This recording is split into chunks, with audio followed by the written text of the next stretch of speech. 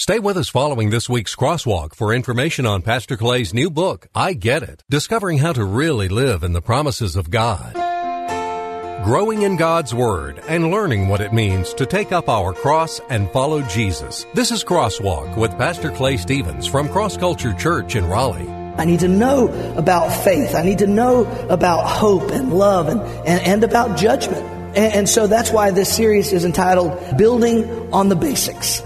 Perhaps you've heard the acrostic for Bible, basic instructions before leaving Earth. I like that. It's certainly true. Getting the basics down is critical for most everything we do. It's certainly true for followers of Jesus. We need to learn the basics. My prayer for you is that you will grow in the application of the Word of God. That if you have all this knowledge, but it never ends up in application for your life, then so what, right? That's my so what principle. I'm Rick Freeman. Hello and welcome to Crosswalk. We're pretty excited here at Cross Culture Church because today we're starting a brand new series entitled Building on the Basics. Over the next few months, Pastor Clay is going to take us through most of the books of the New Testament that are known as the general epistles. As you'll hear Pastor Clay explain, epistle is a word that simply means letter. They are called general because they weren't necessarily addressed to a specific church or person. These letters were intended for all followers of Jesus in general. Obviously, all of the Bible has instructions for all believers, but contained within these general letters are some of the basics of following Jesus. In the general letters, they were to be scattered out. They were to be read throughout the known world to all believers and to help them in their walk with Christ. As you'll see as we start today into the book of James, James focuses primarily on faith. 1st and 2nd Peter focuses primarily on hope. John, you could probably guess, love. And Jude, judgment.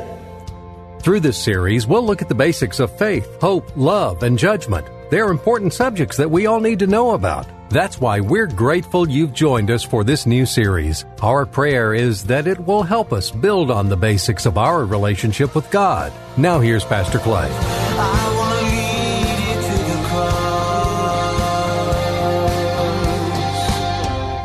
We're starting a brand new series today. Are y'all excited? Really? You really are? All right, good. Actually, we're starting a series of series.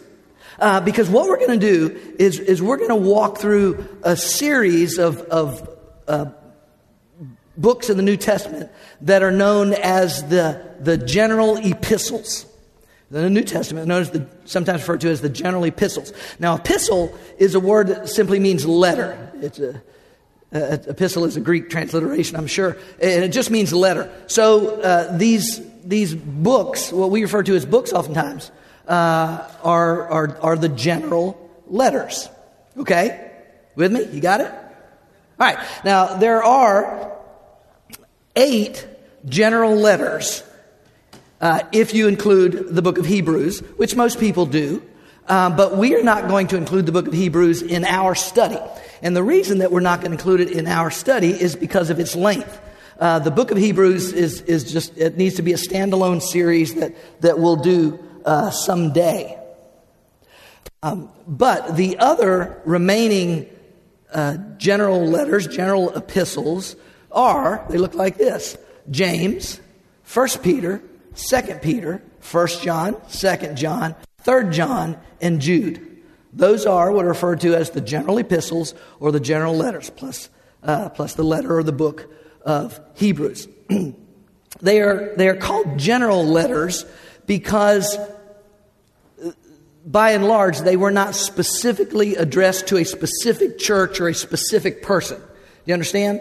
If, like, for instance, Paul wrote a letter to the church in Corinth, wrote a couple letters to the church in Corinth, or to the church in Thessalonica, or to Timothy. Those letters were specifically addressed to a specific person or a specific church. The general letters are addressed to believers in general. Thus the name general letters. Now, all the letters, all the books of the New Testament and the Old Testament for that matter, they have application for our lives. All of them do. But in the general letters, they were, to be scattered out. They were to be read throughout the known world to all believers and to help them in their walk with Christ. And what you find in the general letters is that there are themes that come up through the writers of those letters. Now, there are themes in all of the books, and there's crossover, in all the books. You can find, but as a general rule, as we walk through this series, what we'll find is kind of looks like this. As you'll see, as we start today into the book of James, James focuses primarily on faith. 1st and 2nd Peter focuses primarily on hope. That sounded funny, didn't it? Hope. John, you could probably guess, love. And Jude, judgment. So those are kind of four. And again, you'll find, Peter will speak about judgment and love, but I'm saying as a general rule, you'll find those overarching faith, hope, love, and judgment, kind of four themes. And as I was working on this series, I was beginning to prayerfully consider where we were going next. I just kind of thought, this is really kind of the basics of growing up in Christ Jesus. These are some of the foundational elements that I need to know. I need to know about faith. I need to know about hope and love and about judgment. And so that's why this series is entitled Building on the Basics. That's what we're going to do over the next however long it takes to work through each of these books. And I'll just go ahead and tell you, I'm on no particular time schedule for that. If that aggravates you, I'm sorry, but I just kind of work through it. I've said this before, but we have guests all the time. But the reason that I like to work through books of the Bible in my series generally instead of topical series, the reason I like to do that is, for one thing, the topics that you want to talk about and don't want to talk about, for that matter, those topics will come up sooner or later. If you're working your way through the Word of God, if you're working your way through a book, those topics will come up. But secondly, and more importantly, I'm responsible to give you the Word of God. That's my responsibility as the chief under shepherd of this flock, as the lead teaching pastor. My responsibility is to teach you the Word of God. So my prayer for you in this series, and quite frankly, this is my prayer for you, whether you know it or not. This is my prayer for you in every series that we do. My prayer for you is that, number one, you will grow in the knowledge of the Word of God. In other words, as a result of this series, that when we finish, in other words, when we get through the book of James, you'll know more about the book of James than you knew when we started. My prayer is that you will grow in the knowledge of the Word of God. Second, my prayer is that you will grow in the knowledge of the power of the Word of God. In other words, as you see this power in these accounts and in these stories that we read, and as you begin to experience it in your life, that you'll begin to get a fresh grasp of, man, there's power in this book. Third, my prayer is that you will grow in the knowledge of the value of the Word of God. That would just naturally spring out of, as you realize as you learn the book more, and as you realize the power of this book, that you'll begin to realize how precious, how special, how valuable this book is. And listen, some of me, I'm really out of it today. Me and some of you have been places in the world where men and women would die to have one page out of this thing. And they sit around for hours and share one page back and forth. We have no idea how blessed we are. And by the way, Jesus said, unto whom much is given, much is required. I just thought I'd throw that out there. And fourth, my prayer for you is that you will grow in the application of the Word of God. That's really what it all comes down to. Because if you have all the knowledge in the world about, oh yeah, James, I know who he was, know who wrote it, know when it was written, know who he was writing to, I know he said this. If you have all this knowledge, but it never ends up in application for your life, then so what, right? That's my so what principle. So what does any of it mean? So that's my prayer for you as the body here at Cross Culture Church. And I pray that for you all the time, that God's Word will have its effect. Okay, Clay, enough. We're in James.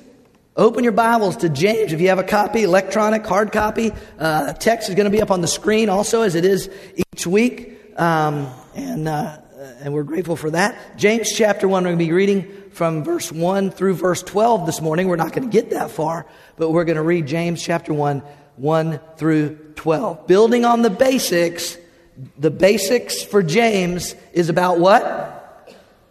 Faith. Faith. Faith. Watch. James, a bondservant of God and of the Lord Jesus Christ, to the 12 tribes who are dispersed abroad. Greetings.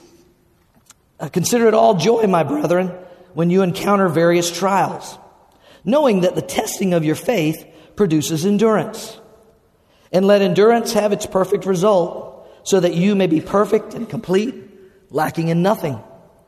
But if any of you lacks wisdom, let him ask of God, who gives to all generously and without reproach, and it will be given to him.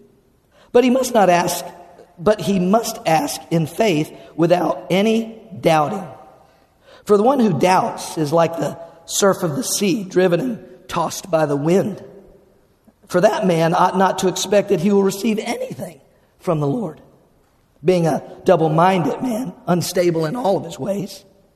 But the brother of humble circumstances is to glory in his high position. That's a strange saying, isn't it?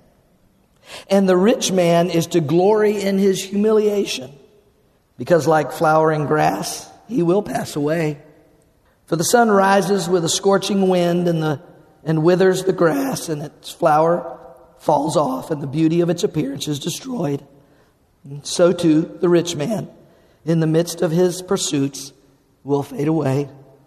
Blessed is a man who perseveres under trial, for once he has been approved, he will receive the crown of life, which the Lord has promised to those who love him. You pray with me this morning. Father, again, I'm really so grateful that these people are here. And I pray in the days and weeks and months and years ahead that we would be able to see more and more people come and sit under your word, that they would discover a greater knowledge of your word and the power of your word and the value of your word and the application of your word for their lives. There's a lot of stuff I do not know, Father God, but I know that this book is the key to the life that you intend for us. And so as we embark in this new series, today, particularly on the book of James, I just ask that our hearts and minds, spirits would be open to what you would say to us. My physical voice is failing me, Father God, but I'm so grateful that your Spirit can work in and through me to accomplish your purposes. So for every person in this room, in whatever circumstance they find themselves today, and we've got something to say about that, Father, may you speak to our hearts, and may we be better followers of Jesus as a result. In his name we pray. And everybody said, amen. Okay, let's start with this. Let's start with this idea this morning. Faith has a position. It's servant. Verse 1, again, James starts how he starts his letter. James, a bondservant of God and of the Lord Jesus Christ. Now, there's significance in this. I want you to listen to me. There were two of the original 12 disciples. There were two of those original 12 disciples who were named James. There was James, the brother of John, the sons of Zebedee, or as they were also referred to, the sons of thunder. Don't you love that? How cool a name is that? How cool a nickname is that? It sound like a couple guys on Monday Night Raw or something, WWF, and in this corner, hailing from the region of Galilee, the sons of thunder. That's awesome, right? Wouldn't that be awesome? That was bad. I should not have done that. But what a cool name. The other James was James, the son of Alphaeus. Not nearly as cool a name, but one of the original 12 disciples of Jesus. That's pretty cool. But it is generally agreed that neither of those James wrote the book of James. It is generally agreed that the book of James was written by James, the half-brother of Jesus. Now think about the significance of this. I'm just saying, if I was the half-brother, and I know spiritually speaking I am his brother, but you know what I'm saying, but if I was physically the half-brother of Jesus, I might be tempted to start my letter, James, the half-brother of Jesus. You know what I'm saying? Remember, Mary and Joseph did not conceive Jesus. The Holy Spirit came upon Mary. But Mary and Joseph did conceive and have other children. Matthew chapter 15, Mark chapter 6, both confirm that without question, that Mary and Joseph had other children. They had sons and they had daughters. That would make them the half-brothers and sisters of Jesus. They had the same mother, but not the same father. 1 Corinthians 15:7 tells us that Jesus, after his resurrection, appeared to James, to his half-brother, appeared to him. Now, maybe that's the moment that James became a follower of Jesus. I don't know. What I do know is that James became a follower of Jesus.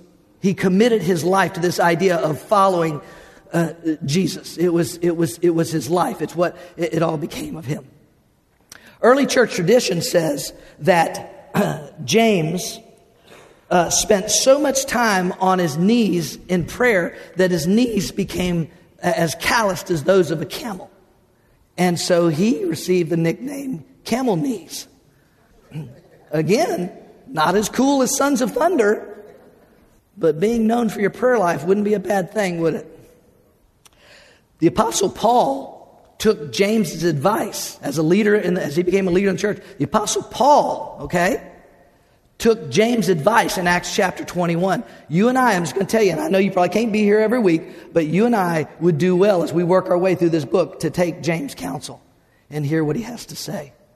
His letter is addressed to the 12 tribes of Israel, meaning the 12 Jewish tribes, the 12 tribes of Israel, which is another way of saying the Jewish people. James was Jewish. He had a love for the Jewish people, but clearly his letter is addressed to people that are believers in Jesus Christ. So he's writing to the Jewish believers who were dispersed. They'd been dispersed throughout the known world for hundreds and hundreds of years. They'd been dispersed. Some of them came back, and it's a long story, but there were Jews living all over the known world. And James has a heart for them, and he writes them. He's writing to the believers out there. And the first thing James says, the first thing he introduces himself is by saying, James, a bond servant of Christ Jesus. And there it is.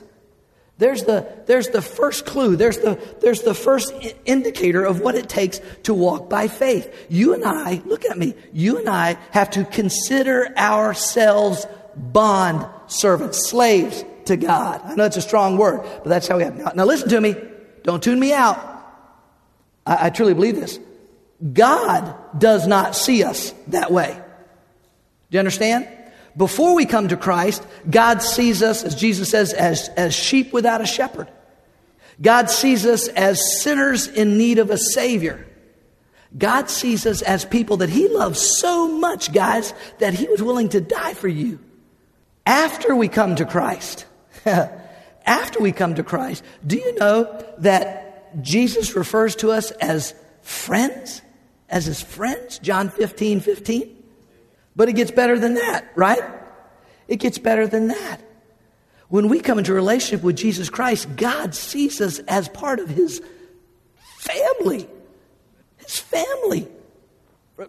Romans chapter 8. Look at this. So you've not received a spirit that makes you fearful slaves. Instead, you received God's Spirit when He adopted you as His own children. Now we call Him, say it, Abba, Father. Some of you know that Abba is an Aramaic term. It's a term of endearment. It's the equivalent of our daddy. Now we call Him Daddy, Father. Galatians chapter 4.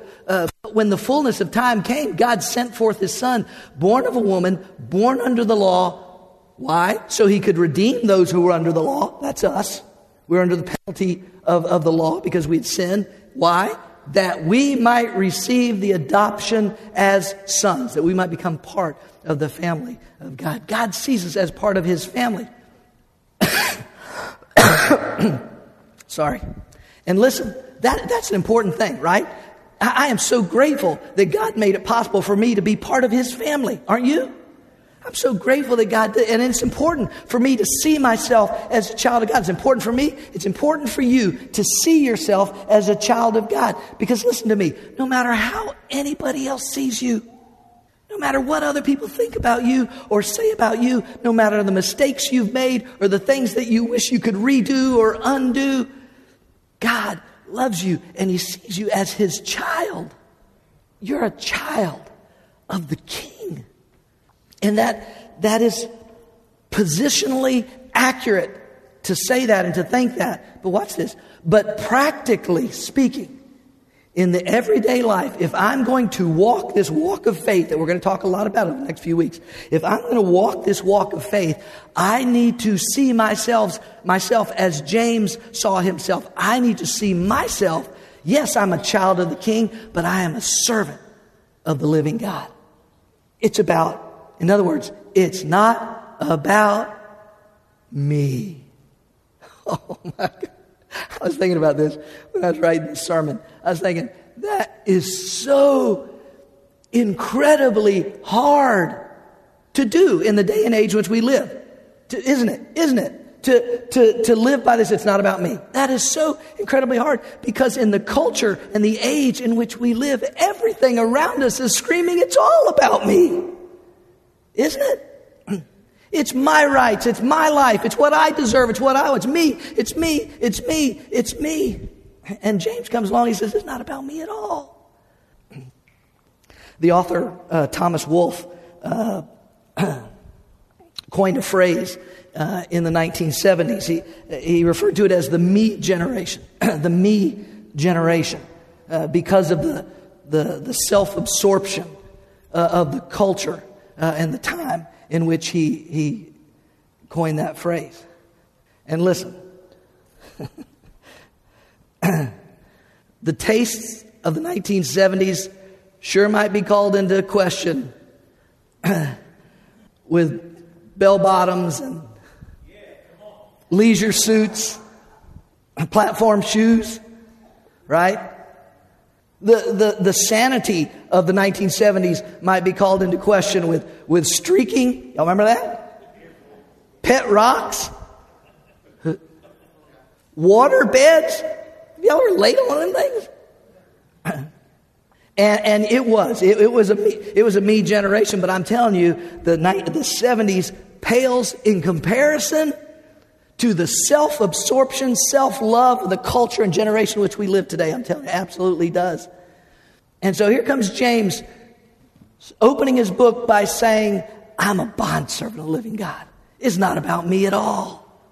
It's about God. It's about His wishes and His will. It's about what He wants to do in and through me and where He wants to take me, regardless of anything else. It's about God. And the culture in which we live says that it's all about me. Now listen to me. I know this sounds crazy. But I'm telling you, it is absolutely true.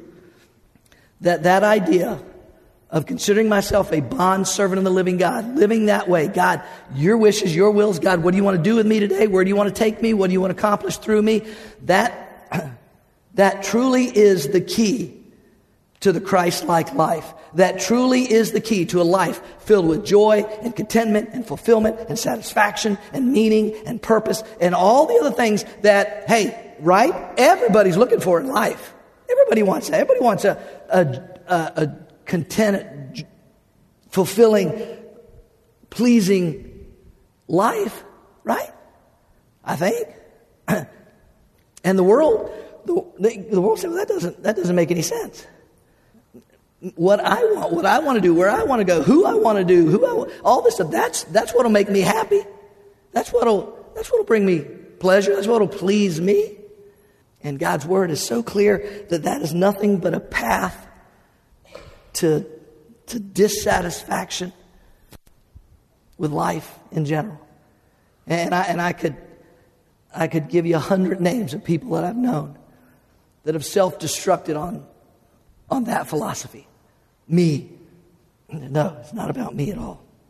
And this doesn't make any sense, but look what Jesus says in Luke chapter 9. He So if you try to hang on to your life, you will, say that word, lose it. You'll lose it. You try to hang on to your life, you'll lose it. But if you give up your life for my sake, you will, say it, save it. That doesn't make any sense from a naturalistic standpoint. No, I'll get on top by me getting what I want, doing what I want. It's not what Jesus says. Galatians chapter 2. I've been crucified with Christ. That's what Paul says. Physically, I know I'm still alive, he says, but I've died. When I came to Christ, I consider myself crucified with him. It's no longer I who lives, but Christ lives in me. In the life which I now live in the flesh, I live by faith in the Son of God who loved me and gave himself up for me. That's faith walking. That's the idea of understanding that I don't exist anymore. It's not about me. Listen, I know I got to move on. What time is it? Okay. I know this is hard. Again, number one, our cultures say it's all about you. Have what you want, do what you want, your rights, your privileges, all that kind of stuff. And I know our flesh, or at least my flesh, naturally wants to go in that direction, right? But if you grab a hold of this idea, and if you begin to really just start with this concept that yes, I'm a child of the King. I'm so grateful that I've been adopted in the family of God. And I know there's rights and privileges that go with that as a child of the King. But each day I'm going to live my life as if I'm a servant of the living God. Whatever he wants, wherever he wants to go, whatever he wants to do with me, that's going to be the priority of my life. Faith has a position, and it's servant. Second, this morning, faith has a process. It's, say it, trials. Trials. Let me read verse 2 through 4 again. Consider it all joy, my brethren. Consider it all joy, my brethren, when you encounter various trials, knowing that the testing of your faith produces endurance. And let endurance have its perfect result, so that you may be perfect and complete, lacking in nothing. Faith has a process, and it is trials. You know what my first reaction was when I wrote that out? I wrote that statement down. In my mind, my first reaction was, "Oh man, oh man, does it have to be that way?" Joel Osteen says it doesn't have to be that way. I'm sorry. But listen, I'm just telling you. The guy, I know. Clay, I'm just telling you, you can go with Joel or you can go with James, but I don't think you can go with both. Because Joel says that God wants your best life now, and he interprets that to mean a life free of suffering, free of pain, free of want. And James says that God wants to put you into trials, into pain, into suffering, so that you can experience him at a level that you've never experienced him before in your life. And those two positions are diametrically opposed. Faith has a process, and it is trials. You and I have them. We will go through them. And by the way, that's a fact of life, right? Everybody goes through trials. Nobody gets to free get out of jail card and collect $200 every time around. No, everybody goes through trials. Followers of Jesus and people that don't follow Jesus. Young people, old people, wealthy people, not wealthy people. Everybody goes through trials. It's just a fact of life. But number two, and I know sometimes it's hard to accept, but God actually loves us enough to bring trials into our life, because James says that is the process through which you mature, you grow up in Christ Jesus, and you learn about this relationship with Christ and who he is and what he wants to do in your life. But as far as I know, based on the Word of God and even my own personal experience, that just simply doesn't happen without trials and tribulation in your life. So we have to begin to think about trials and tribulation as actually something that is going to benefit us. Listen, he says, consider it all joy. I don't know of anybody that enjoys a trial. And listen, I will confess to you that Joel's way sounds better to me, because I don't know of anybody that actually likes trials. I don't know anybody that's hey, put me down for 6 trials this week. I don't know anybody that's doing that. So I confess that Joel's way sounds better, but I profess that God's way ultimately is better. And God says that you got to go through trials. You got to go through circumstances. You got to go through pain and suffering at times in your life. If you're going to draw near me, if you're going to know me in the way that I want you to know me. Because listen, whether you understand this fully or not, whether you believe this fully or not, what's wrong?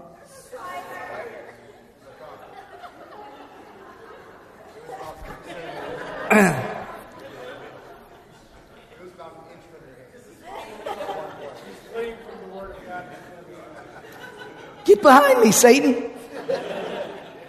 So, okay. Would y'all just tell me next time?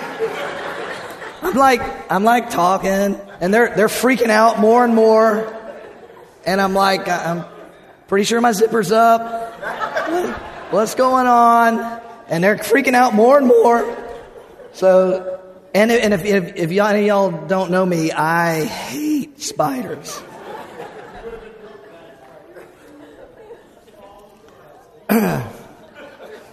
It's the small ones that always get you. All right. Where was I? Trials. Listen. That wasn't really a trial. That was a funny. Anyway, we know the stuff we're going to have to go through in life. But what I was going to say was, whether we fully understand it, and I don't think we always do, whether we fully understand it, whether Richard Dawkins or any other atheist for that matter believes it, I believe God's Word teaches that you and I were created for a relationship with the living God. To know Him intimately and personally. Not some surfacey, go to church on Sunday, sing the songs, and go out and say, where do you want to eat this Sunday? And go back to our normal lives. No, God desires to be intimately engaged in your life. And so, no, trials are not enjoyable. And I think there's no expectation on God's part that we would enjoy trials. But I do believe that there's an expectation on God's part that we would, with joy, look forward to how our relationship with God will mature and grow as a result of this trial I'm going through right now in my life. And I got a verse of Scripture, Tyler, that I wanted to give him. Yeah, do I have something else? I'm just drawing a blank right now. That spider's freaked me out. Okay, let's. No. Okay, is that next? Okay. All right. What is the process for dealing with our trials? So as I was thinking about that, I was saying, okay, James kind of lays it out there, whether you realize it or not, but there's a process and a result that's coming from these trials. So let's look at it. First one is this: a positive mindset. A positive mindset. Again, that was in verse 2. Dear brothers and sisters, when troubles of any kind come your way, consider it an opportunity for great joy. What is that? That's just a positive mindset. The circumstance hasn't changed. It may be, traumatic. It may be minor. It may be, but that hasn't changed. But you consider it joy. Now, again, not the trial, not the circumstance, but the prospect of what this trial or circumstance will do for me in my relationship with God. Do you understand what I'm saying? So you need a positive mindset. So when trials come your way, as you recognize them in your life, as you see this coming into your life, you have to make this conscious decision to say, no, God has a plan in this. God's going to work through this. God knows what He's doing in this. And maybe, and it's just an example, something I wrote down, but maybe it'd be a prayer that might look something like this. Father, I know that you know about what is going on in my life. He does, by the way. You sometimes don't think that, but He knows. I'm thankful that you're never caught off guard by what comes into my life. And this difficulty is passing through your permissive will, and it is. And so I know that you will walk with me through this positive mindset and give me what I need to come through on the other side. You know that this trial is not pleasurable, but by faith, Father, I choose to believe that it is profitable. Your word tells me that no, in all these things we are more than conquerors through him who loved us. So, Father, I choose by faith to believe you and not my circumstances. I thank you for how this trial will bring me into a closer relationship with you. Now, listen to me. I am not saying that all my prayers sound like that. Okay? I'm not saying that all my prayers have sounded like that. They certainly haven't. But do your prayers sound like that when you're in the middle of trial? Or maybe do they look maybe a little more like this? God, please take this away. God, please get this off me. God, why won't you do something? God, how long am I going to have to go through this? God, I hate this. God, where are you? Which one of those prayers sounds more like your prayers in the middle of a trial? You have to decide for yourself. But one of those is a faith prayer. One of them is not. And it doesn't take a PhD to figure out which one, probably. See, a positive mindset. No, God, I'm not going to choose to believe my circumstance. I know it's real. I know I'm going through it. But you know that too. And God, if you've allowed it to pass through your permissive will, then God, you have a purpose in it that's greater than anything I can understand at this point. By faith. By faith. By faith. I choose to believe you. A positive mindset. Second step in the process, a positive product. Again, look what James says, this time in verse 3. Knowing that the testing of your faith produces, say it, endurance. The testing of your faith, these trials that you're going through, are producing in you endurance. It's a positive product. Endurance is being produced in your life as a result of the trials that you are going through. Now, why would God want to build up my endurance? Wait for it. Because more trials are coming. More stuff is coming. Right? I mean, it just is. Max Lucado, in his book On the Anvil, someplace there in the book, he makes this statement. He said, God may allow you to go through a storm today in order to prepare you for a hurricane coming in your life tomorrow. You see, and God knows, because God knows everything, God knows what's coming in your life. And so what he's taking you through today, although it may be painful and it may be horrific, it may be aggravating, it may be lots of different things depending on what it is. I'm not diminishing the pain that people feel in the middle of a trial. I'm just saying that there's a process there, and part of that process is God's trying to build up your endurance so that you're ready for what comes your way. It's a positive product. You know what I've found? I've found that a lot of people let trials produce only negatives in their life. People they get down, they get mad at the world, they get mad at God, and anybody tries to speak for God, they get angry, they get bitter, they get jealous because somebody else's life doesn't seem to be having all the stuff that they're going through, right? Can anybody identify in here? Only negatives being produced out of the trial. And God wants to produce something positive. Because you're going through the trial. I'm sorry. But, you know, when you get to a place where you're like, woe is me. Look at all I'm having to go through. Look what I'm enduring. Nobody else has to go through this in the whole world.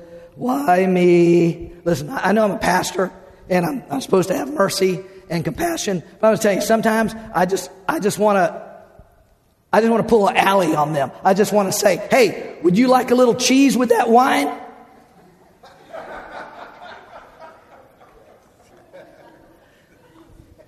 Because it's going to happen. Trials are going to come in your life. And you can either let God produce something positive, endurance in your life, or you can let it turn you bitter or angry or resentful or any of the other negative things that will naturally try and spring out of there. And then one more part of the process, a positive result. It's a positive product, but it's leading towards a positive result. And the result in verse 4, the trials build endurance, See this natural progression? He just walks through it. And let endurance, this thing that he's been building up in you through the trials, and let endurance have its, watch this, perfect result, that you may be perfect and complete, lacking in, say it, nothing. Perfect, by the way, here doesn't mean perfection. It doesn't necessarily mean in that way. It means perfect in the sense of complete. In other words, the person that James is describing here is not a perfect person, and they don't have a perfect life because trials still go on. He hasn't reached, that place of perfection, and now it's all good all the time and all that kind of stuff. He's not talking about that person. He's talking about a person that, here it is. You know what it is? He's describing? Faith walker. Faith walker. Somebody that has need of nothing. Wow, I want to be that guy. To be able to say, good times, bad times, hard times, I'm in need of nothing but you, God. If I have you, I have all I need. That's what trials are designed to do. Cindy and I, earlier this week, were invited to a pre-screening of the film 90 Minutes in Heaven that comes out September 11th. I encourage you to go see it. If you've never read the book, 90 Minutes in Heaven is the story of Don Piper. Don Piper was a pastor in Texas who was involved in a terrible automobile accident in 1989. And I don't try not to give too much of the film away, but Don Piper was pronounced dead at the scene and was pronounced dead at the scene for 90 minutes. And the book and now the movie is about what transpires as a result of that. And as we were watching the film, and it really sticks very close to the book, as we were watching the film, they couldn't do it quite as much detail as the book, as you could imagine. But Don's wife, when she gets the call that he's been in this automobile accident, and she's frantically rushing to the hospital. When she gets to the hospital, and they won't let her see him, and she doesn't know what's going on and how critical he is, and through the days in the hospital and the pain and the suffering and all the stuff that he goes through during that part of the film, I noticed, I could see out of the corner of my eye that Cindy was crying, that she was very emotional and very tearful. And so we were talking about it after the film, and she was telling me that it brought back so many memories about my accident. Not that my accident was nearly as severe as Don Piper's, but that uncertainty driving to the hospital after all she knew was that I'd been in an accident, and then not letting them see me, and then the days of pain and all that. So listen, I can remember one night lying in bed, and I was in so much pain in the hospital. This was third or fourth day, I don't remember. I was in so much pain in the hospital. It was late at night, and all I could do, I just started singing. Bless the Lord, oh my soul, oh my soul. I just started singing this song, and I remember tears were just running down my face from the pain. I wasn't trying to cry, but it was just that much pain. And Cindy came over, and she just held my hand, and she was singing along with me. And after the movie, we were talking about this, everything she saw, and she reminded me that when she got that call and when she went there and in the days in the hospital, she said all she could do, all she could say was, God help me, God help me, God help me, God help me, God help me. That is where God is trying to get us, to this place of utter and complete and total dependence on Him. That all we can say is, God help me. And you know what? When we can say that, it's enough. Because it's about this relationship that I have with Him. That's what trials will do. Oh, they are not fun, but they are profitable. And they will put you on the path to faith walking. And when you walk on the path of faith, once you experience it, and I know some of you do, but once you experience it, you will settle for nothing less in your life. Well, obviously, we've just begun to scratch the surface on the subject of faith, and already we can see the importance and value of studying the basics about faith. As Pastor Clay shared today from the book of James, trials are never fun, but they can be beneficial as they grow our faith. We're glad you joined us for this week's Crosswalk. Pastor Clay is the author of the book, I Get It, Discovering How to Really Live in the Promises of God. My prayer is that God would use it to help some people understand a few things about what it really takes to live in the promises of God. God wants you to live a life of peace and purpose and meaning and hope and fulfillment and contentment. He wants you to live a life without fear and without anxiety. Many people at some point in their life feel disconnected with the type of life and faith they read about in the Bible and what their lives look like on a daily basis. What is it that we're missing? What is it that we're not getting? If I'm not really living in the promises of God, why is that? That's what this book explores. I Get It is available online in electronic versions for the Nook and Kindle, as well as paperback form from Amazon.com. And ask for it by name at your favorite local bookstore. You can go in bookstores and just say, hey, have you got a book in here entitled I Get It from Clay Stevens? They can order this book out of their catalogs that they get. Get your copy today. Discover the promises of God and the steps you need to take to get it.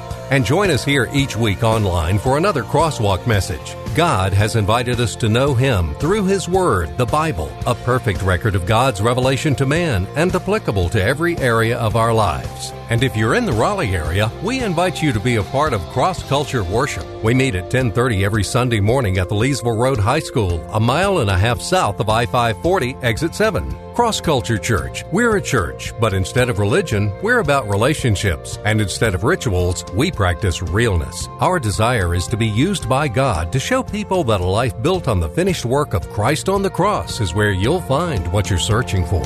Cross Culture Church. I'm not the water, I'm not the bread, but I know the place where your soul is fed. So hungry and thirsty, come and be blessed. I want to lead you to the cross. I want to lead you to the cross. I want to lead you to the cross. Cross Culture Church, a new church for people like you. Learn more about us, who we are, what we're about, what we do, and what we believe. Visit us online at crossculturelife.org.